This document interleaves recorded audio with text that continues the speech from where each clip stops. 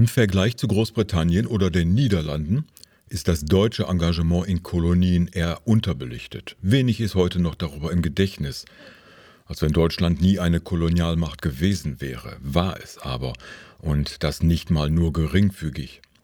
Erst heute werden die Nachwirkungen der Kolonisation und der damit verbundenen Verbrechen überhaupt Thema. Aber was hatten Kolonien in Afrika, Indien oder Asien überhaupt für einen Sinn?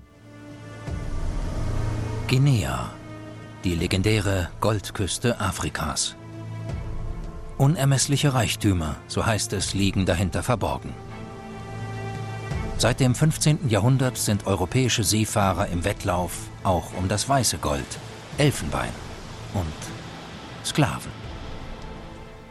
In den 1880er Jahren kam Forderung nach einer verstärkten Kolonialpolitik. Reichskanzler Otto von Bismarck lehnte das am Anfang ab, da er sich außenpolitisch auf Europa konzentrieren wollte. Angeblich fehlten der Wirtschaft neue Absatzmärkte, die den anderen europäischen Kolonialmächten bereits großen Reichtum einbrachten.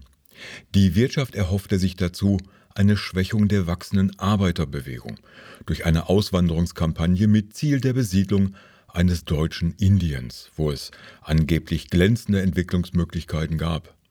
Diese Idee fiel auf fruchtbaren Boden in nationalistisch gesinnten Kreisen des Bürgertums und des Adels.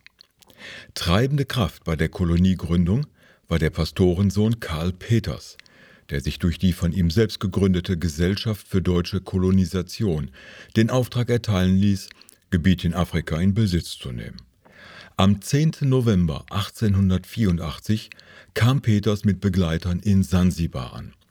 Er reiste getarnt, da sein Vorhaben gegenüber den Briten und dem Sultan von Sansibar unentdeckt bleiben sollte. Wenig später wurden die ersten Schutzverträge abgeschlossen, mit denen die Kolonisationsgesellschaft ihre Ansprüche auf Gebiete im heutigen Tansania begründete, deren eigentlicher Sinn von den unterzeichnenden Häuptlingen jedoch gar nicht verstanden wurde. Reichskanzler Bismarck war zunächst gegen die Gründung der Kolonie, lehnte dann aus innenpolitischen Gründungen ein und erließ einen durch Kaiser Wilhelm I. unterzeichneten Schutzbrief. Dieser Schutzbrief legitimierte die Besetzung ostafrikanischer Gebiete unter dem Namen Deutsch-Ostafrika. Das Gebiet umfasste die heutigen Länder Tansania, Burundi und Ruanda sowie ein kleines Gebiet im heutigen Mosambik mit einer Gesamtfläche von fast 1 Million Quadratkilometern, nahezu die doppelte Fläche des damaligen Deutschen Reiches. Es war mit fast 8 Millionen Einwohnern die größte und bevölkerungsreichste Kolonie des Deutschen Reiches.